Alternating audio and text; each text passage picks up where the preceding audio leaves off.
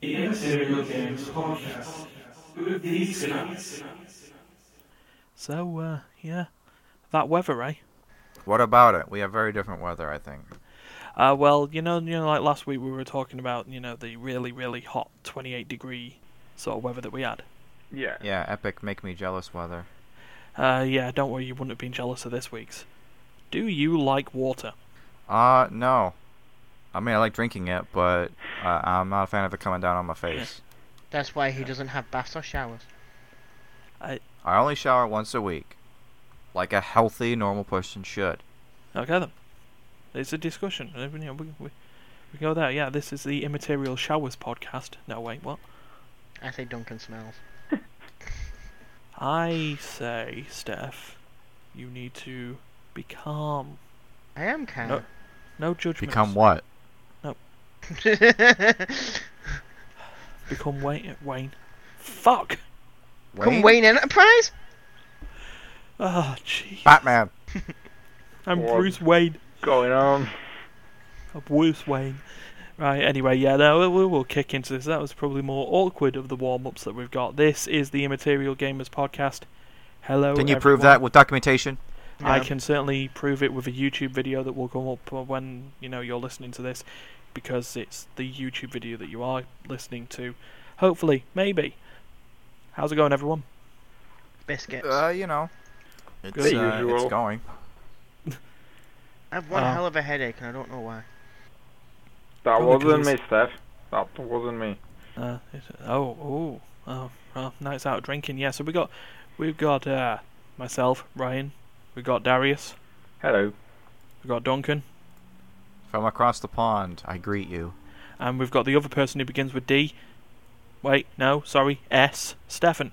I refuse Wow. to speak anymore. Oh, he says he refuses to speak. Yeah, so apparently Steph sounds like he's either got a migraine or a hangover. Either one of We them have, is highly entertaining. Well, half an We hour have ago I was DDRS. perfectly fine. Mm. So it's a That's- Dance Dance Revolution that- studio. That's a sickness for the podcast. Or Dance Dance Revolution, plural. More than awesome. one DDR. DDRs. Yeah.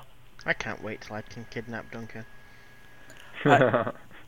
Is that really the only reason you're going to Canada? No, We have other things to do here. I want just so you know. to meet Terry and some other people, but yeah, one of the reasons. Yeah, I was about to say, what are the social activities in Canada? I didn't realise kidnapping was something that was, Something which you'll be interested in. yeah, so arcades, shopping, landmarks, kidnapping? No. Why not? We're very liberal, but we're not that liberal. Just because you can smoke weed outside in the open doesn't mean you can kidnap other people. I'm not kidnapping other people, just you. By other people, I mean people who aren't your own physical person. So yes, you would be referring to me in that case. Then it's perfectly fine to kidnap you. No, they're right. There's some legal ramifications here, Steph. It'll be fine. I'll iron that out. You- I just might I- need Terry's help. There's no diplomatic immunity for people who work in hotels. I hope not. I'm pretty sure you have to be a politician at the very least for that. I'll sort some stuff out. Oh dear. So yeah. So we go from legal ramifications to gameplay exploitations. So yeah, we will move That was on. almost a rhyme. I know. I tried. There's gonna be a loophole, and I swear to God, I will find it. Loopholes to wormholes. Let's go to what's been played What's being played? now. Oh shit! Who shall I choose? Steph. I said, "Oh shit" for a reason. I'm not. Yeah. I have not really played anything. I played. What have I played? Can you come back to me? Nope. Pass. It's alright, don't worry, I'll cut out the awkward bits while we wait for you to think. Super fight. Super fight. Yeah. Shit, that was gonna be mine. Alright, I have to change mine. Stolen. so, You cannot use it now. Yeah. For those Tell who us have, all about Super Fight, Stefan. yeah, for Super Fight. For those who have not watched the video, Oh yeah, I forgot it. Episode 1's out already, isn't it? yes. Yes, it is. Mind tricks. You got quick turnaround on those group plays. Because you don't really have to do much editing. Have you seen what I did at the beginning? Nope. Yeah, thought not. Didn't do much. Did you say just Fortnite? You said No. Fortnite. I'm concerned for you, Duncan. Someone's got Fortnite in the brain. Yeah, I know, and I'm concerned for him. Can we replace him with More someone? like Fortnite. We say that every Hey. time. So yeah, so for those who haven't watched the play session video, which has the handy dandy, what is Fortnite? Not Fortnite. What is Super Fight? Jeez. What is Oh, Fortnite? You added that whole thing to the beginning, hadn't you, when you're talking over it? Going, this is how the rules, blah, blah, blah. Yeah, Yeah, I know what you meant. yeah. So I've so not for those who seen it. haven't watched that, what is Super Fight, Steph? Cards Against Humanity. It's like Cards Against Humanity, It is. except instead of instead of just picking like the most horrid answer that makes the judge funny, basically it's a little bit more structured than Cards Against Humanity, where you're proposing a fight or some kind of competition between two characters who are chosen by cards. They are given attributes. They could be positive or negative by supporting cards, and then the non-players vote on who they think would win in that fight and or competition. Yes. You're welcome, Stefan. Thank you. Tell us more about Super Fight, since this is your segment. My mind's fucking going. Tell us about your experience with it. I think it's quite fun. Especially when we're trying to... I love the fact I didn't have to debate through the whole thing there. Mm. I had Yeah, Duncan. kind of- I had Duncan. Yeah. I mean, sort of the effective rules of Super Fight is that the people who are supposed to be trying to determine who wins the fight are the people whose cards it is. Because I think there's one where... I don't think it was me who was in it. Well, what wasn't one of mine, but you were talking, and at the end of it, after everyone voted, I went, how's he meant to have done that with no hands? And you went, that changes everything. Yeah. Yeah. So I mean, yeah, what we ended up doing, particularly in the play session video, was just let everyone go crazy. I mean, it Come up with your own turns into a theories. bit of a weird psychobabble that went on, but allow everyone to determine, sort of influence each other's votes. Yeah, everyone's more defending. than I picked this because of this. more than just the debaters trying to sway the judges in the case. Get everyone to do it. It is. I mean, the game is literally who would win in a fight between X and Y. Let everyone have a go. Yeah. It's our largest group play session to date, is it not? Yeah, 5 people. First to 5? Yeah. So we had 5. We nearly had 6. Yeah, Nearly. Darius had to sleep. Yeah. So we let Darius sleep. I was tired. Let him have sleep. I heard that was the case. But yeah. So in terms of combinations of cards, Steph, which is your favourite at the moment? I'm still not sure. I've not really had that many. But the red decks are definitely ones that tend to stand out a lot more. Yeah. Oh yeah, they definitely stand out a lot more. Just to put that into perspective, there are various decks of the game which contain the fighters and the attributes. Now, everyone, when they buy the game, they get the core deck, but there's DLC where you can buy other decks, like the green deck, which is full of all like very Disney. family-friendly, sort of fairy tale stuff. It's represented by a G for general audiences. Yeah, nice, yeah. I feel like that's probably intentional. Yeah, to be fair. And yeah, bears, princesses, leprechaun, stuff like that. Very friendly stuff. Its polar opposite are the red decks. And they're not family friendly. They're the opposite of that. Yeah, they're R for R-rated. They actually are, aren't they? Yeah. Let's just say We there's can a lot definitely of, tell this game's American. Yeah, a lot of toilet humour, sexual references, Hitler's. sort of adult stuff. That's Many put in there. Hitlers. But and then there's themed decks like anime, horror, Walking Dead, Election, and there's a couple of others as well. And sort of the funny bit is that on their own, if you wanted to just make an adult-themed version of Super Fight, you'd probably agree with me in saying you can do. But it's a lot weirder when you just mix them all in. It is more fun. If you just went with a red deck, you may as well just be playing Cards Against Humanity at that point. Yeah. But you have random red deck cards mixed in with, like, Leprechaun. It's like, that's when the humor comes in. Yeah. Yeah. Sort of when, you've got those, like, sort of the attributes. Yeah, just having a sort of a red card with green attributes is just odd. It's like, we'll take one in there. Be warned, people. This is R-rated business. Yeah, when one of them's like, your mum's vagina. Oh, That's yeah, one Matt of the had red that, cards. didn't Yeah. But Sounds then, like a line from an Eminem song. It's like, Mom's vagina. Yeah. But then when you have an attribute that is sprinkles fairy dust, it's just odd.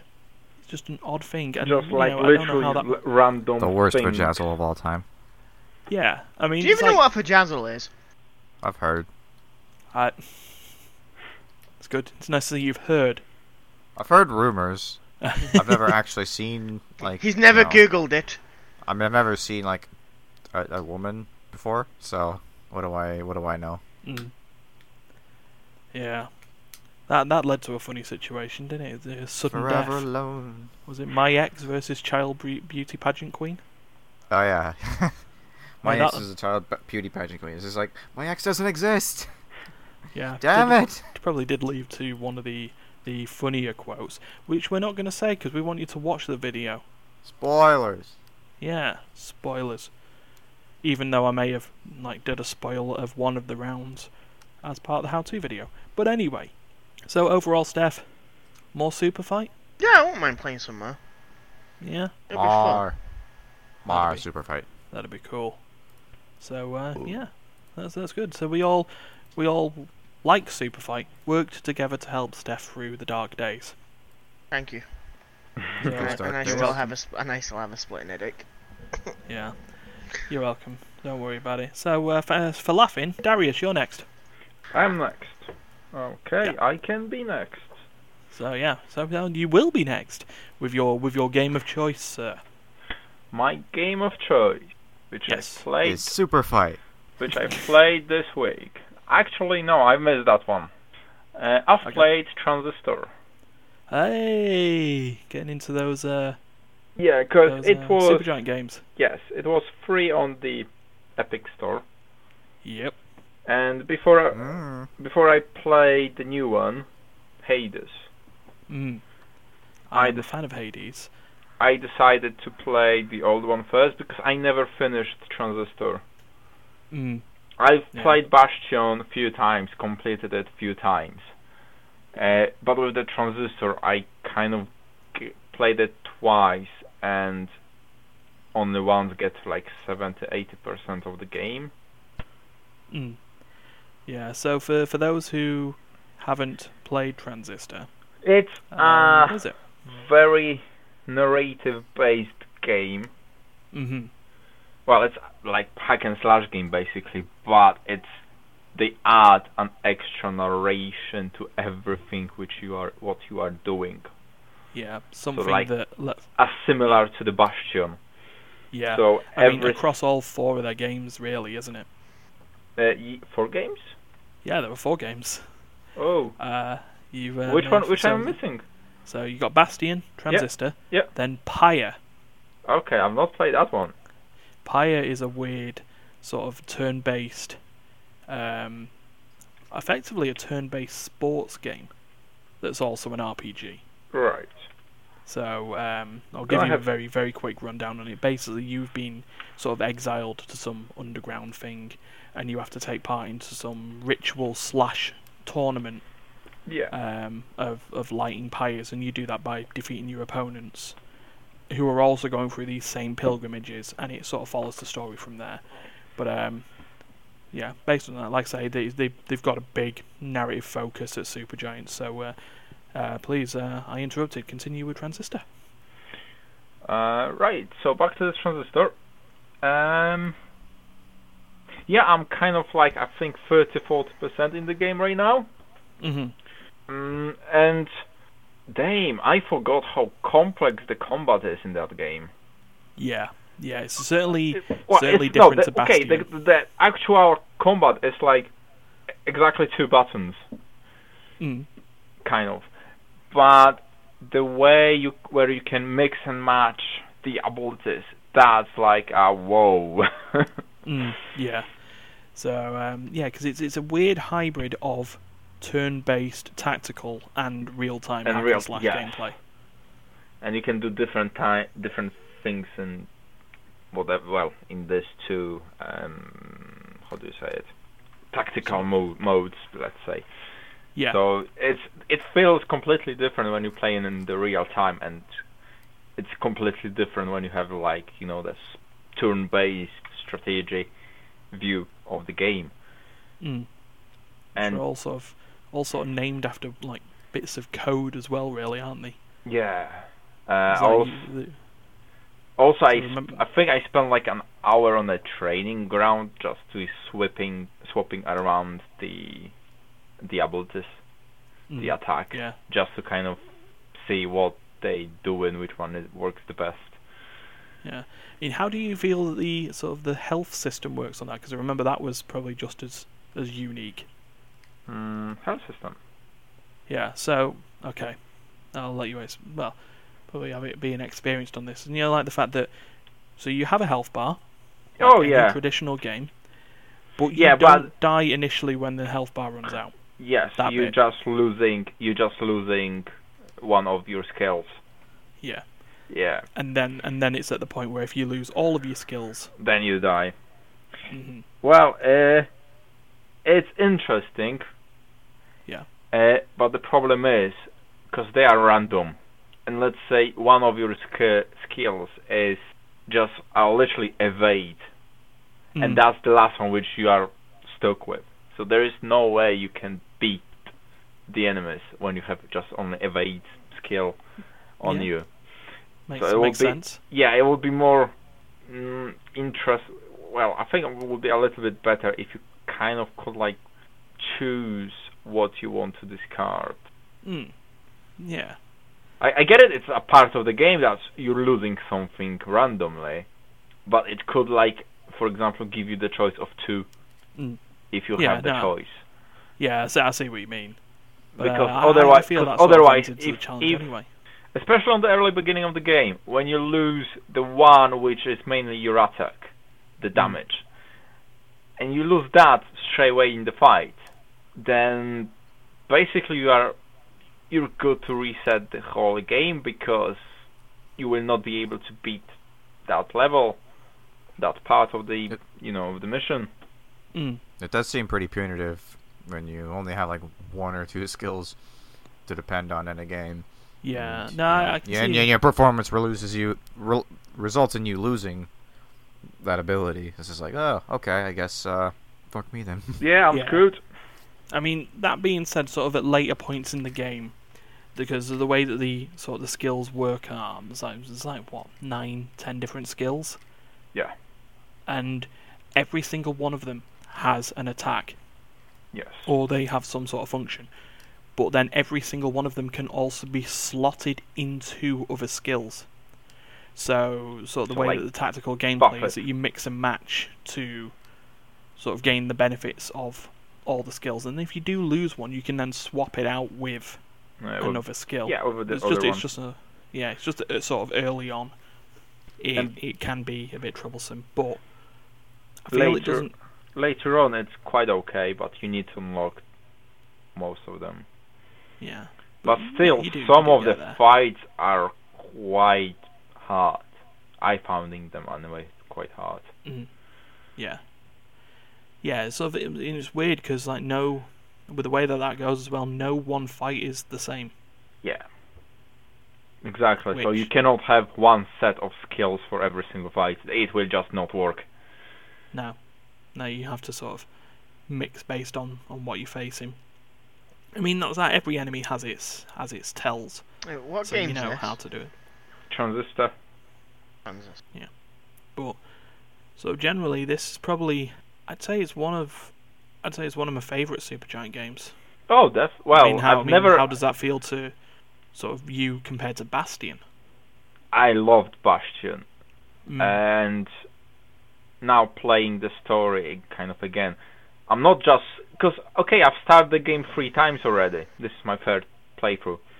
Mm. I still do not just go straight to the just follow the story. No, I'm still like wandering around trying to discover every single cookies, let's say, of the game because well, the narrative is great. Yeah, I mean, especially because of this thing of what Supergiant have for their idea of, I'm sure it's given a term like reactive narration. Yes. So yeah, there's sort of the idea that the game will narrate based on the actions you're making, rather than sort of actual. Yeah. So that's what I like. It's not like 100% scripted narration like in most of games. It's very context based. Yes. Which is sort of interesting. I still remember that with Bastion of like just accidentally falling off the stage. Exactly. And then just the narrator I going, love and then the kid died. I love it. I love that comment when you keep dying. Yeah. And the narrator is just saying, "Oh, you died again. Let's try not to do it again." Yeah, it's just like, "Oh, he fell off the earth." Nah, just kidding. As he spawns as well, it's timed perfectly. Yeah. So same thing with Transistor. When you launch an attack, the narrator says, "Oh, that must hurt." Yeah. So I like with the reactive narration in that it's a little bit different. So Bastion was sort of the story was narrated because it was told. You know, it was this is something that happened in the past. So yeah, I'm keep playing Bastion Transistor. I will probably finish it this week. Sweet. And then you can get onto the absolute punish fest that is Hades, unless you pick up Pyre. I will have a look what's both of the games looks like, and I will choose one. And then on top of it, I'm planning to picking up another game, but that I maybe will pick it up next week. Division. Yes. Division 2. Electric Boogaloo. So well, we'll see, because I prefer to finish the games which I already have before I start buying the new ones. And I still have the vampire to play. Oh yes, you do. So yeah, well, as I said, until our first year anniversary, I'm planning to finish it. Yeah. Well, in that case, so you've got 3 months and 2 days. That doesn't sound good. No, we'll see how you go with that. So cool. Cheers, Darius. Right, Duncan. So here I am, the guy who barely played anything this week. I was actually busy working for a change. Usually my excuse is school, because that's usually what I'm doing, but I've been out of school for about 2 weeks now. So I've actually been working a lot. However, I guess I have one game that hasn't been discussed yet that I have played that's worth mentioning. Okie dokie. Go for it. It's sort of related to things that I've already talked about in the past. So a while ago I was talking about how my sister and I were planning on doing Pokemon Bingo in Pokemon Emerald. Yep. So what ended up happening with that is, well, I lost progress on it. I lost an hour of save data on it. And so we ended up, at a time when we were going to record another one, we were like, oh, okay, I guess I'm not up to date. Something happened when I was trying to save last time, which was very unfortunate. Yeah. Rip and my that sister, 1 hour. My sister took this opportunity to express to me that she didn't really feel like playing Pokemon Emerald anymore. And then if we were going to do the Pokemon Bingo thing, she would prefer to do a different game. Which I thought, okay. Actually, I kind of... No, not Sun and Moon. Instead, we decided that we were going to try out Pokemon Crystal. Because Okay. the second generation is actually my favorite generation of Pokemon, personally. Yeah, it's a good generation. Certainly, Before they started running out of ideas. yeah. I liked that it was the biggest game. I liked that it was the only game where you could get 16 badges. I liked that it was the only game that had like direct continuity with a previous installment. Mm. And just the fact that it was just such a major technical and aesthetic upgrade over its predecessor there's no words to describe how much of an improvement it was over Red and Blue. Yeah. And just in every way. Yeah, So it certainly felt like a proper sequel at that point, really. Yeah, it really is like the only real sequel. I mean, It didn't really need to be a single. It could be a standalone pretty easy. Yeah. Yeah, well, with two different stories. Well, that's the perfect sequel, in my opinion. It's like it's a good strong standalone game that also uses some information from the past. What Nintendo to, need to do is inform it a little bring bit. one out that lets you do everything. Yeah, they need a super Pokemon game, just Yeah. every region. I mean, let's be fair though. Let's go on the fact it's never going to happen. No, because if Really? they did it, they'll have nothing to do and they'll bring out a new one and everyone will be like, yeah, but that's not as big as this game, so we're not going to play that one. Yeah, but imagine if Pokemon became a live service. It would ruin everything. Imagine if true. Pokemon was a game where, like, just go on this tangent for a bit. Like, imagine if, like, the defeating of the Elite Four in each region was like the equivalent of getting a badge in all the seats before you beat the Elite Four in an individual game. It would just be such a massive game. Yeah. Oh yeah. And that I mean that's the thing. You want to make it big without making it overwhelming, and that unfortunately I feel would be the latter. Yeah. But Anyway, Crystal. back to the subject at hand here. So, we took the opportunity of our Pokemon Bingo reset to instead change up the format a little bit. Instead of like a classic bingo, like complete a row or whatever, we decided that we're going to do a lockout bingo. Yeah. Which is essentially where the entire map is playable, there are no free spaces, and it doesn't matter whether you get any rows or columns or anything like that. Lines are not relevant. All that matters is that you get the majority of the objectives completed. So first person to 13 out of 25 wins, essentially. Yeah. And so that's the format we're going to be using for the Pokemon Bingo videos that will hopefully be coming out. I say hopefully because there's sort of an addendum to that, which is a bit of a problem. Mm. It's a bit of a snag, as I say. Oh, a snag. So initially, my sister said that she would be interested in editing these videos, or at least trying to edit these videos. Mm-hmm. I'm gonna be honest with you. She didn't. Okay. So right now we're at a point where we need a different person to edit these videos. Okey-dokey. These video, if we're planning on having these videos to start coming out, after Monster Party finishes, which will, the next Sunday will be the first open slot in that time slot. Yeah. So we want it ready by a week from now. It basically comes down to minor length editing, like some chopped up empty space, but most of the actual gameplay will be staying in. Yeah. Then relevant visual cues, showing the bingo cards get filled in as they go along.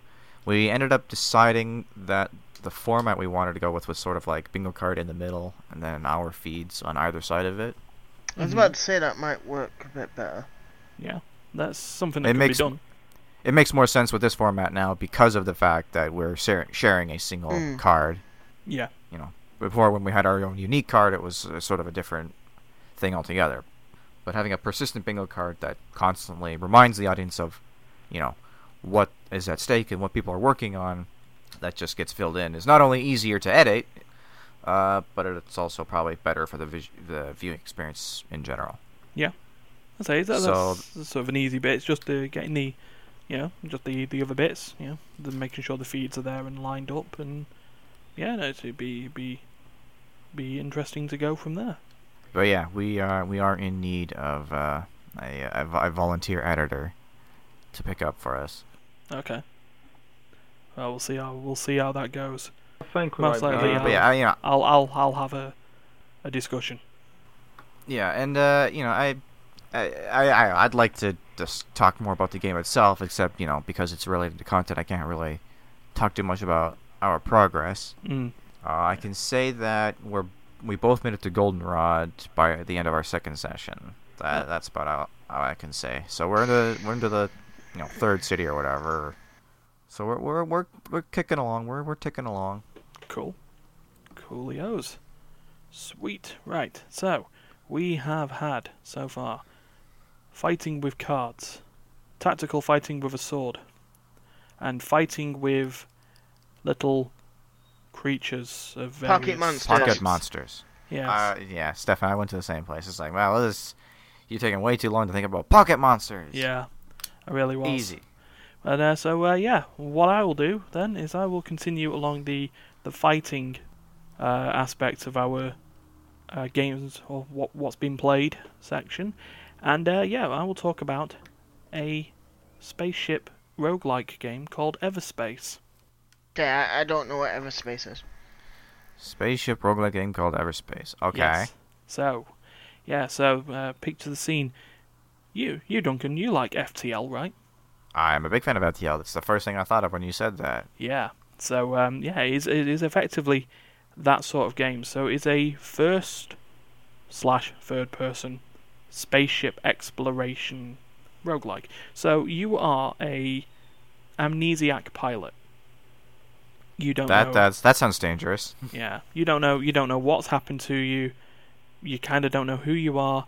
You just realize that you've just hijacked a ship with an AI that wants to help you escape from something that you have caused. And the way you do it, the ship is mobile, but it's a bit weak, and you sort of have to tactically think about how you're going to escape the area with the limited fuel that you have. Enter Everspace. So the idea behind it is that your aim is to get to a sector to escape, and the plot, there's a plot to it though, which unfolds based on how far through the sectors you go on each run. Now it's definitely roguelike in the aspect that you will be expecting to die. It will happen. But that fits into the plot of the game a little bit as well, because not only is your pilot an amnesiac, he's also a clone. Oh dear. Something that you figure Starting out. out with a cloning bay, and it's interesting. Yeah. So the idea being is that you'll eventually get stronger as you progress through the game, because while you earn materials and weapons and they disappear when you inevitably die, you also earn credits, which are always immediately transferred. In story terms, they're transferred to your offshore banking account. All criminals need that, So because presumably you are one. Yeah. I'm assuming when you die, that's when you find out you're a clone. Effectively, yeah. The first death adds a story that sort of makes you realise that things are a bit odd. So at least this explains a bit better than some games do. When you die, oh look, you're back to life again. Yeah, when you're back to life and you now have all this monies. Mm. What's going on? You can now level up.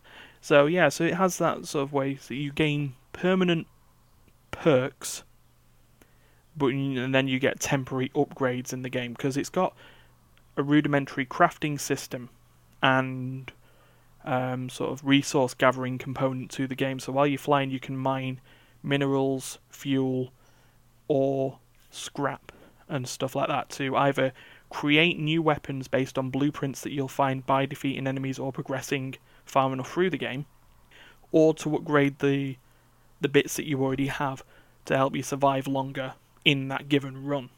But yeah, there's just it's very simple to get from one map to the other. You'll warp into an area. You will most likely immediately find the warp coordinates to the next part of the sector, and it's as simple as aiming your ship at it with no obstacles in the way, and you'll fly there.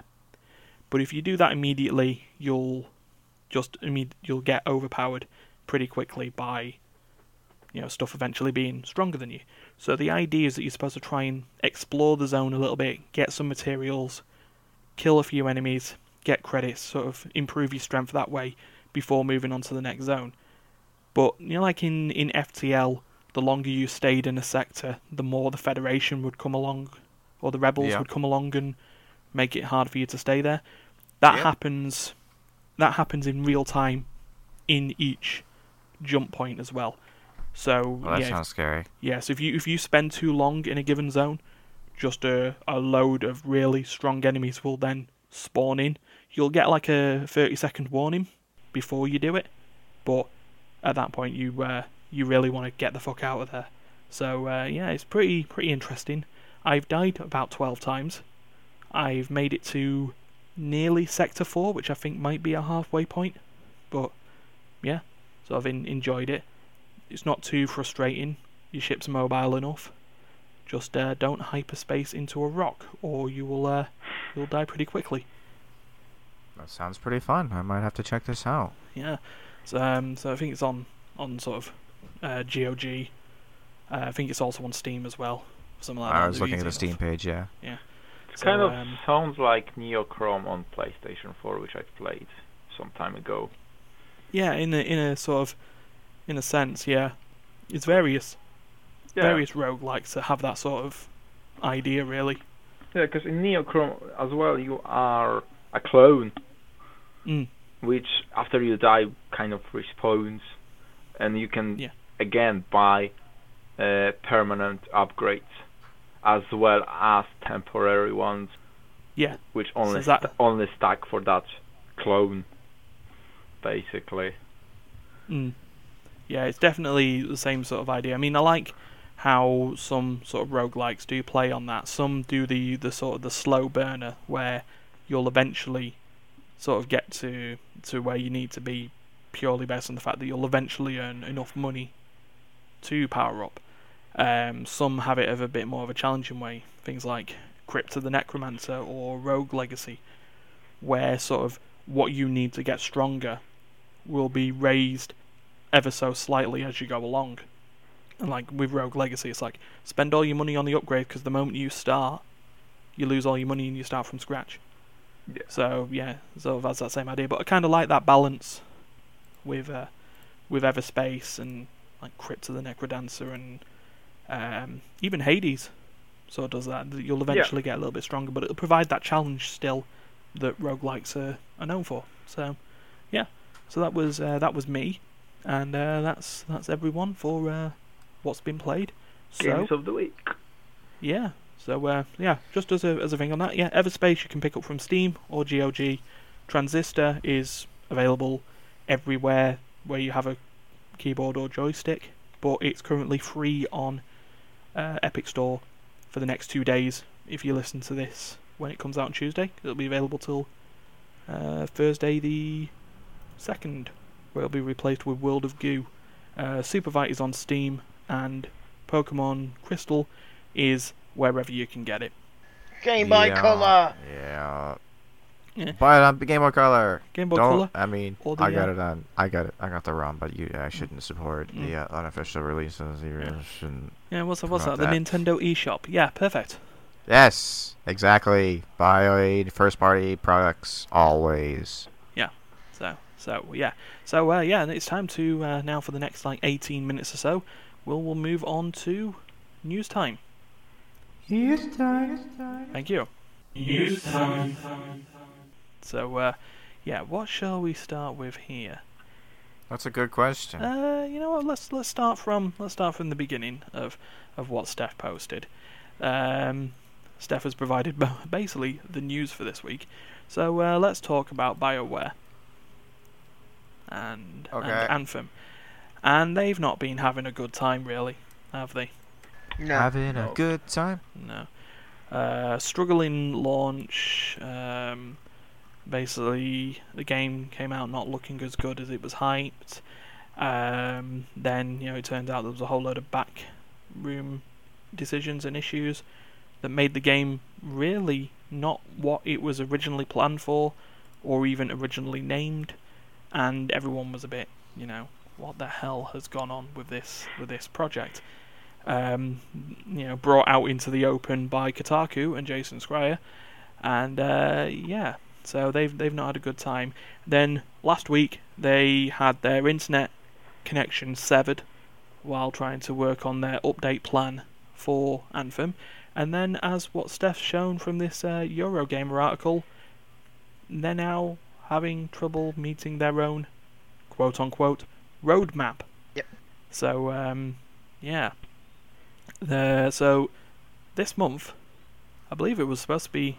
Yeah, this month there was supposed to be a whole load of sort of quality of life content, adding a legacy system, a new stronghold, and sort of other features. Currently, all they've brought out is the stronghold. All the other features have been delayed indefinitely, and Cataclysm has been pushed, the new raid-like activity. Yeah, I was about to say the first far-person raid-like activity, according to the article. Yeah. So everything on Act 1 has been delayed indefinitely, which, considering the game is already, void of content, and is a bit of a problem. I mean, granted, the reason that they're doing it is, to be fair, what's the point of content if no one can play it because it's a buggy mess? And that's what they're prioritising. But they released the game as a buggy mess. Yes, there is the crux, Steph. You found it. Why did the game come out a buggy mess in the first place? Do you EA wanted a fucking game out. Do you think Anthem is dead right now? Do you think they will really fix it and release all the content, or will, let's say in the 6 months, they will just turn around and say, "Yeah, we failed. That sucks. We're not fixing it anymore." So you sort of going on the idea that BioWare and EA screwed the pooch on it, and that they might just abandon it. Yeah, that's what I'm thinking. It's tough. I can't see them abandoning it. I think they'll see it out till the very end, and then once year 1's gone, they'll just go, "Yeah, there's not gonna be a year 2." Yeah, I mean, we've got to think that this has happened with game studios before. The one that comes to mind recently is No Man's Sky. Oh yeah. So that came out looking like nothing of what it was hyped to have been. It was this sort of weird. The idea that it was brought up as this big, massive exploration system with uniquely defined planets and a shared world multiplayer that you wouldn't really notice is multiplayer because everyone's going to be all far away and stuff like that. And what it came out to be was basically a very Minecrafty light experience on planets that weren't really as unique as you were expecting, with no multiplayer whatsoever, and not as pretty as it looked in the game. It was still very nice looking, and the seamless transition from planet to space was great, but it was definitely not what was. It was definitely not what was. Yeah, absolutely not. It was a good chunk of what was promised. It was just the thing everyone wanted wasn't there. The multiplayer, the shared world, that wasn't there. Everyone wanted that. Yeah. You wanted to play with their friends, make a base, whatever, and do it. Yeah, and I mean it almost ruined the studio of Hello Games, and let's just say there's probably not a lot of people who will listen to Sean from Hello Games ever again. He's hit the Peter Molyneux infamy of overhyping something and not knowing when to just shut up. Tease people. Don't promise stuff that doesn't exist. I know you want I to. tend to find that happens to films. Yeah. It's like, oh yeah, it's gonna be all this, and it's like when you watch it, it's like, yeah, nah, it's not that good.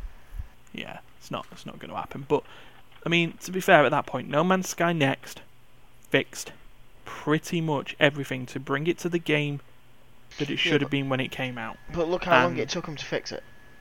Yeah, it took them best part of a year. Yeah. Best part of a year, 2 and years. And it still lost quite a lot of the community that first bought it. Yeah, and it lost a lot of goodwill with that as well. But look at it now, and now it's it's quite successful now. Yeah. So, I mean, at that point, that felt to me that should have just been a time where they should have just went, "We're not ready. Delayed it. We need to bring delay it out." You could have had this giant hype all to begin with and had no issue. Look what CD Projekt Red have done with The Witcher 3 and is doing with Cyberpunk. We will release the game when we finish it. Yeah, don't provide a date. They didn't provide any date or whatever, and no one is like fuss about it. Yeah, they know it'll come out. Generally, when CD Projekt Red says that they're bringing something out, they'll bring it out. Yeah, when it's ready and 100% working. Yeah. Not like because someone tells you, well, that's your release day, you have to release that game on that day. Yeah. And then you got what you got. Broken game. True. I mean, just look at Valve. They never gave us a date for Half-Life 3. They never will. And it's just like, and you know what? No one's really disappointed. Yeah. Some people are still excited for some reason, but no one's really disappointed. Everyone's just like, as long as we know it's being made, most people don't tend to care. And you give us an update every now and then. For most games, that's what people want. They want to know. They just want, like, how close you think you are to finishing it. Give us a rough estimate. If it's going to change, let us know. Blah blah blah. Yeah. I mean, a lot of taking something like Valve now, they're not really a game developer anymore. They're a shop. No, they're a shop. Not. Half-Life 3 is vaporware. It doesn't exist. No. I mean, we discussed it, I think, last week, briefly, or something got discussed briefly. Sort of Artifact didn't go very well. That was the first game that they did in like 10 years, and it flopped massively. I think I was discussing it in work with someone. That was it. Yeah, Artifact. It just flopped massively. I mean, you got the granddaddy of trading card games, Richard Garfield, on a project, and you couldn't make it successful. It's like, I mean, just from a design standpoint, that seems like an ill-conceived project. It's like, I've heard lots of people find the gameplay itself to be rewarding. Yeah. It's just, yeah. I mean, what was the concept? The concept was a 3-lane trading card game set in the Dota universe, which I just want to say that I played a game. Steph and I actually played this together, I think. Or maybe we did. I can't remember. It was a game called Crow's Maga. Does not ring a bell. It was it's a trading card game based on it's a French property. What's it called? I don't even remember what it's called. Wakfu, Stefan, help me. I don't even remember it. Oh, Wakfu. Yeah, it's a game based on the Wakfu property. It's a French property. I don't remember if I actually played with you or not, but I definitely told you about it. Anyway, I mean that's a 5-lane. Oh yeah, I've played game, it. Essentially, is what it is. I don't know if I played it with you. I know I've played it. And basically, it's just like you set your characters down a lane, and they have a certain amount of move that they travel each turn automatically. And it's kind of like combining a traditional card game with like auto chess almost. It's like that game works fine. I enjoy that game. I don't play it anymore, but it was fun. Yeah. It's just like I don't know, man. I'm just wondering if Artifact's problem was the fact that there was a buy-in to actually purchase the game, and then from what I remember, there was no way of earning cards in there as well. So you were paying for something and then paying on top. Well, it's just like, listen, man. People some people just like the option to, it's like either maybe I'll pay for my cards up front, maybe I'll work for it, Yeah, I mean, let's think of it this way. This is how stuff works on that. Hearthstone, very successful with its sort of free to play, pay what you want to do stuff. It was popular enough that the granddaddy of trading card games at the moment, let's say Magic the Gathering is still big, that they basically with Arena looked at Hearthstone and went, that works. Let's just do that. Yeah. You know the weirdest thing is? We're having a discussion about buying like things inside a game. Me and Darius were having a discussion yesterday with Dennis. Yes. We had. About there's games like people play Farmville and then pay for the things that will speed their crops up and everything else. and his missus was sat there like, why? Just play it a little bit, come back later. Some people don't want to wait that, and a lot of people want to be at the top of the leaderboard constantly. Yeah. I mean, I don't want to go with the player choice business, but I guess in that sort of case, it's always pay to win for shit like that. Yeah. But BioWare. Except for League of Legends. Yeah, League of Legends, Warframe, other games use it more for cosmetics. Well, it's not just really. So yeah, League of Legends uses it for cosmetics. The way Warframe does it is as well. They don't do it in a loot box fashion. No, you buy what you want. Get your currency, pay for what you want with that currency, and you get the item. You don't get a chance of the item. You get the thing that you want to use, and that's how that works. But yeah, we'll move on from BioWare, Anthem, and pay-to-play experiences, and we'll continue with player choice, which this PC Games N article comes up. That apparently, according to this article, Ubisoft were asking players about what they want to see out of a Rainbow Six franchise using the Siege survey. I did the Siege survey, and it was a bit of a question in it. Yeah, so it's very hypothetical, wasn't it? So it's basically you've all been focus tested on where you want to see, Siege. I mean, apparently they're asking, new R6 gameplay. How appealing are the following hypothetical new types of gameplay for Rainbow Six? Including a solo campaign mode, basically the old Rainbow Six games. An open world exploration mode, The Division. A new PvP mode. I don't know why they need a new PvP mode. What type of PvP mode would they do though? Now that would be something. I give you one guess. Battle Royale. Exactly. Rainbow Six Battle Royale. Yeah, no, we got to be careful with that. But then the bit that was interesting. Yeah, there wasn't anything that had happened for Rainbow Six like Outbreak before. Yeah, I wish Outbreak was still around. To be honest, it was fun. Yeah. Yeah, Outbreak was cool. I liked it. Yeah, so it was definitely different. I mean, maybe you could have some sort of tweaks, because maybe having Left 4 Dead with realistic damage made it a bit too much. Well, you can already have Left 4 Dead with basically realistic damage. Yeah, and they just have that as a difficulty setting. Yeah, and it wasn't really fun. Yeah, it depends on who you ask. Oh, yeah. I mean, yeah, everyone. I wouldn't mind a version of. I was gonna say a version of Rainbow Six that was a little bit more stand your ground-esque, but I guess there is actually a game mode for that. It's just all AI based. Yeah. So, I would like more PvE on Rainbow Six. Yeah, I would like a short, maybe a short co-op campaign. Yeah, something a bit like Rainbow Six Vegas. That'd be all right. Let's say it's one where you don't get to, while you play, you don't really get to pick who you want. You kind of gone, this team's needed for this, and it's like, out of these 4 people, who would you pick? It's like this team's being picked to do it. It's like Super Smash Bros. Brawl did that for its campaign. Yeah, it's just like, here are the characters for this setting. Pick who you're gonna play with. Yeah, the Subspace Emissary idea, or the maybe even take it the sort of the way of the NetherRealm fighting games with Mortal Kombat and Injustice. It's sort of, right, you're at this part of the story, and these characters are involved at this part of the story. Therefore, off you go. I think that's what made Outbreak a bit better. Yeah, because it was a limited range of characters, wasn't it? It picked the characters that you would assume would be part of some sort of viral breakout.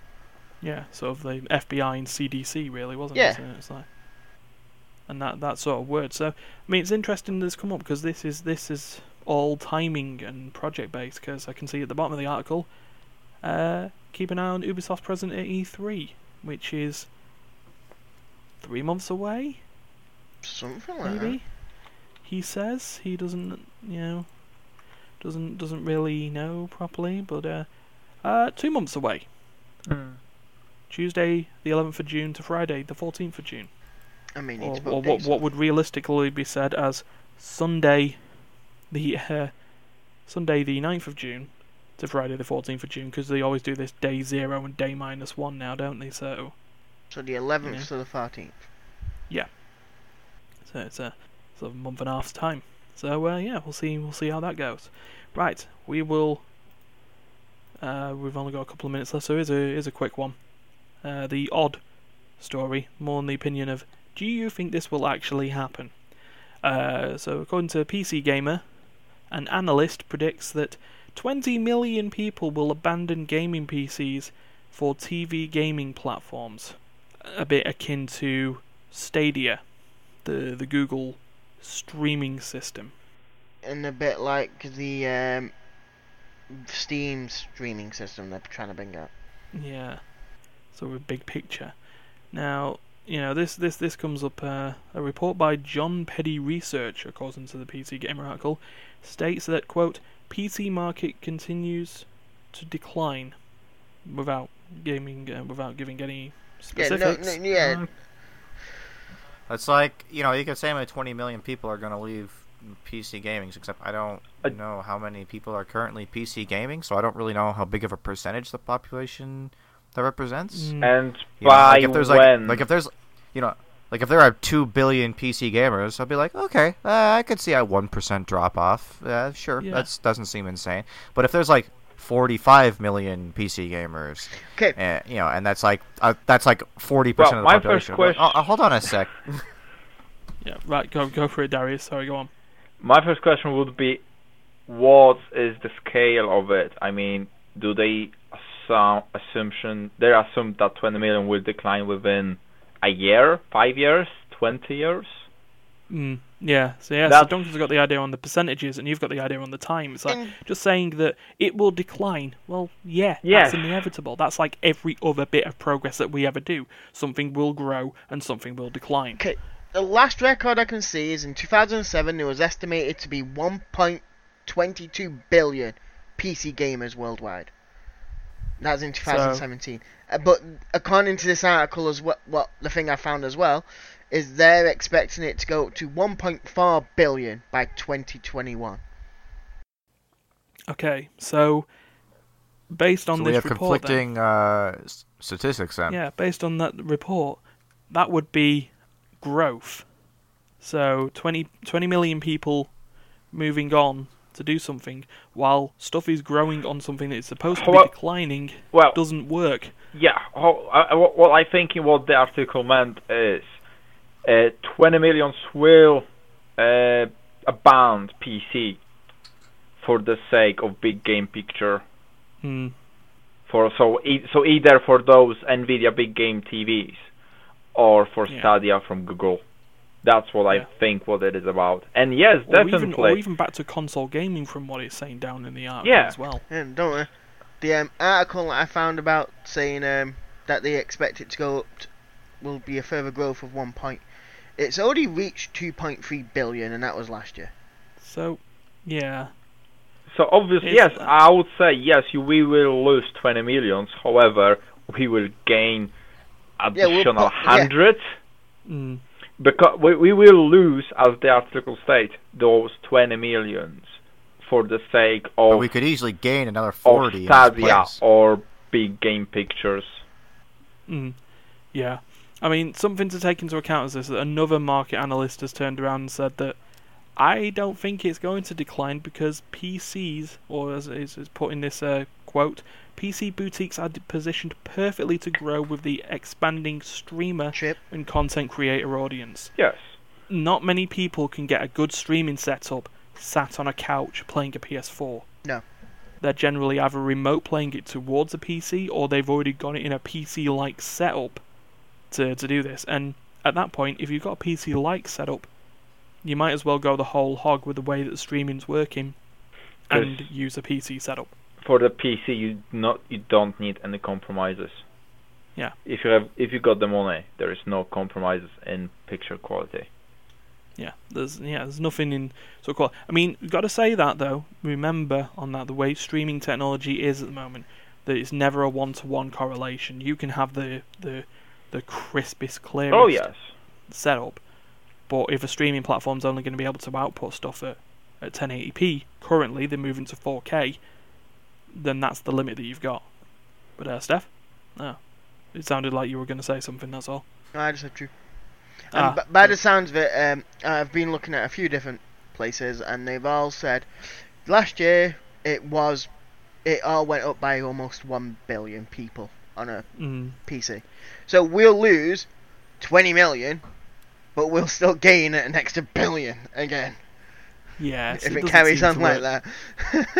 Yes, it does. And you know, another thing I dislike about the intentionally misleading nature of this type of article with this type of statistics is that it continues to perpetuate the myth that PC gaming and console gaming are exclusive markets, and that a person might play on a PC because they find certain games to be more fun on or you know, accessible on a PC than on a console, or that certain games that they enjoy, certain types of games that they enjoy, are only available on PC. Like I don't know, someone could play Hearthstone on PC because that's where you play it, or they might play, you know, Call of Duty on the console because they just like 2-stick controls. It's just like like the idea that there's some exclusive, like there's this war between PC gaming and console gaming. I don't know any PC gamer that hasn't got at least one console.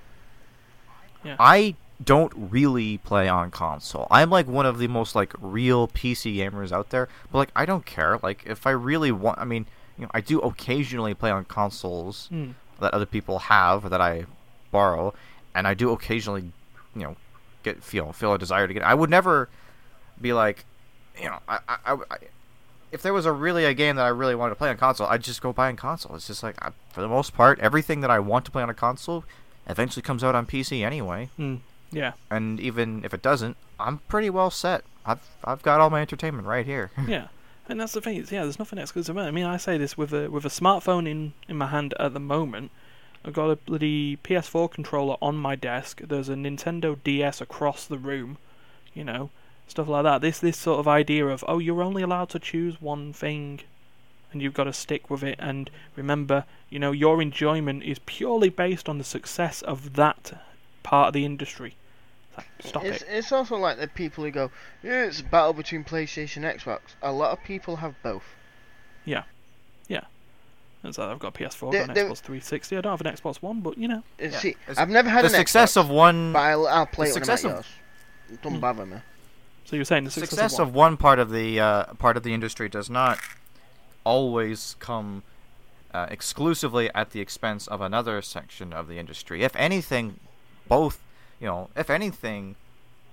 sectors of a competitive industry will inevitably go upwards, more or less in tandem, because of the nature of competition. Yeah. Because they're all trying to outdo each other and trying to get people to play their game at that particular time. Yeah. It's just like, well, I'll do this, now I'll do this, now I'll do this.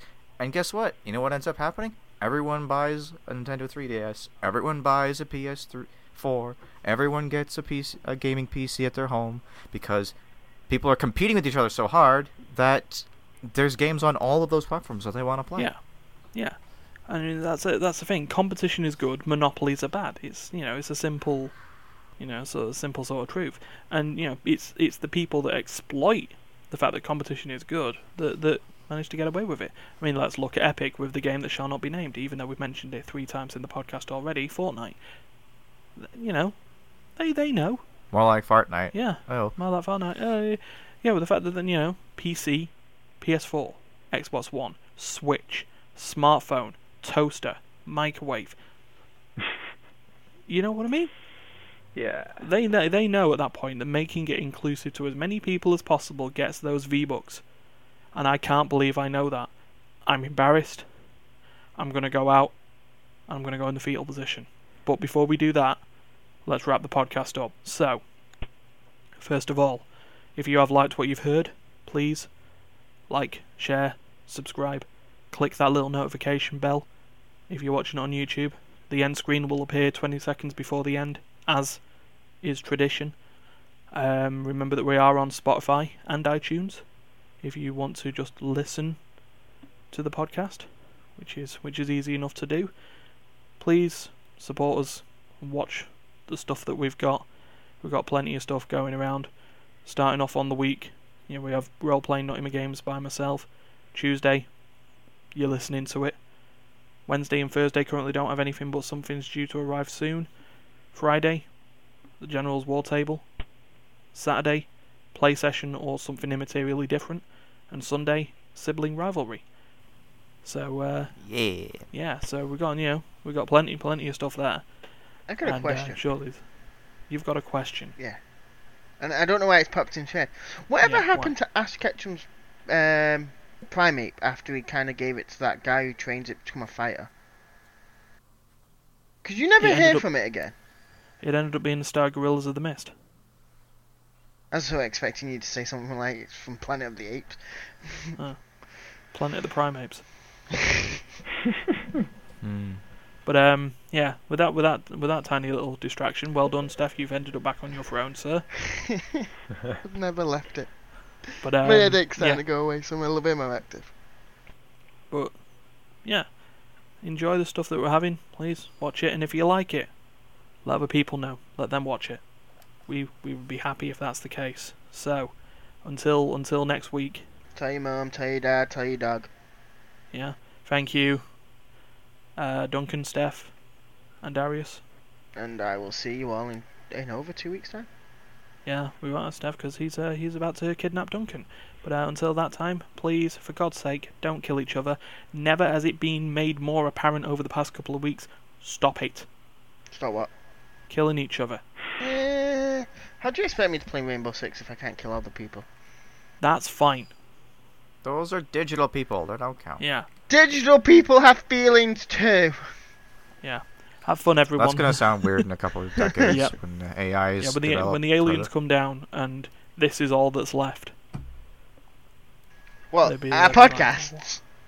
I'm quite surprised they lasted that long. I would be honored if our podcast were the only piece of human culture left behind after the apocalypse when the aliens come down. You haven't saw how my face is. I've just grinned wider than the Cheshire Cat at the thought of possibly this being the only bit of human culture left. But then we might have to be quite disappointed of why it's the only human culture left. It's probably the most unused thing. Yeah, and back down to earth we go. Alright, have a good one, guys. We will see you next week. See you later. Bye!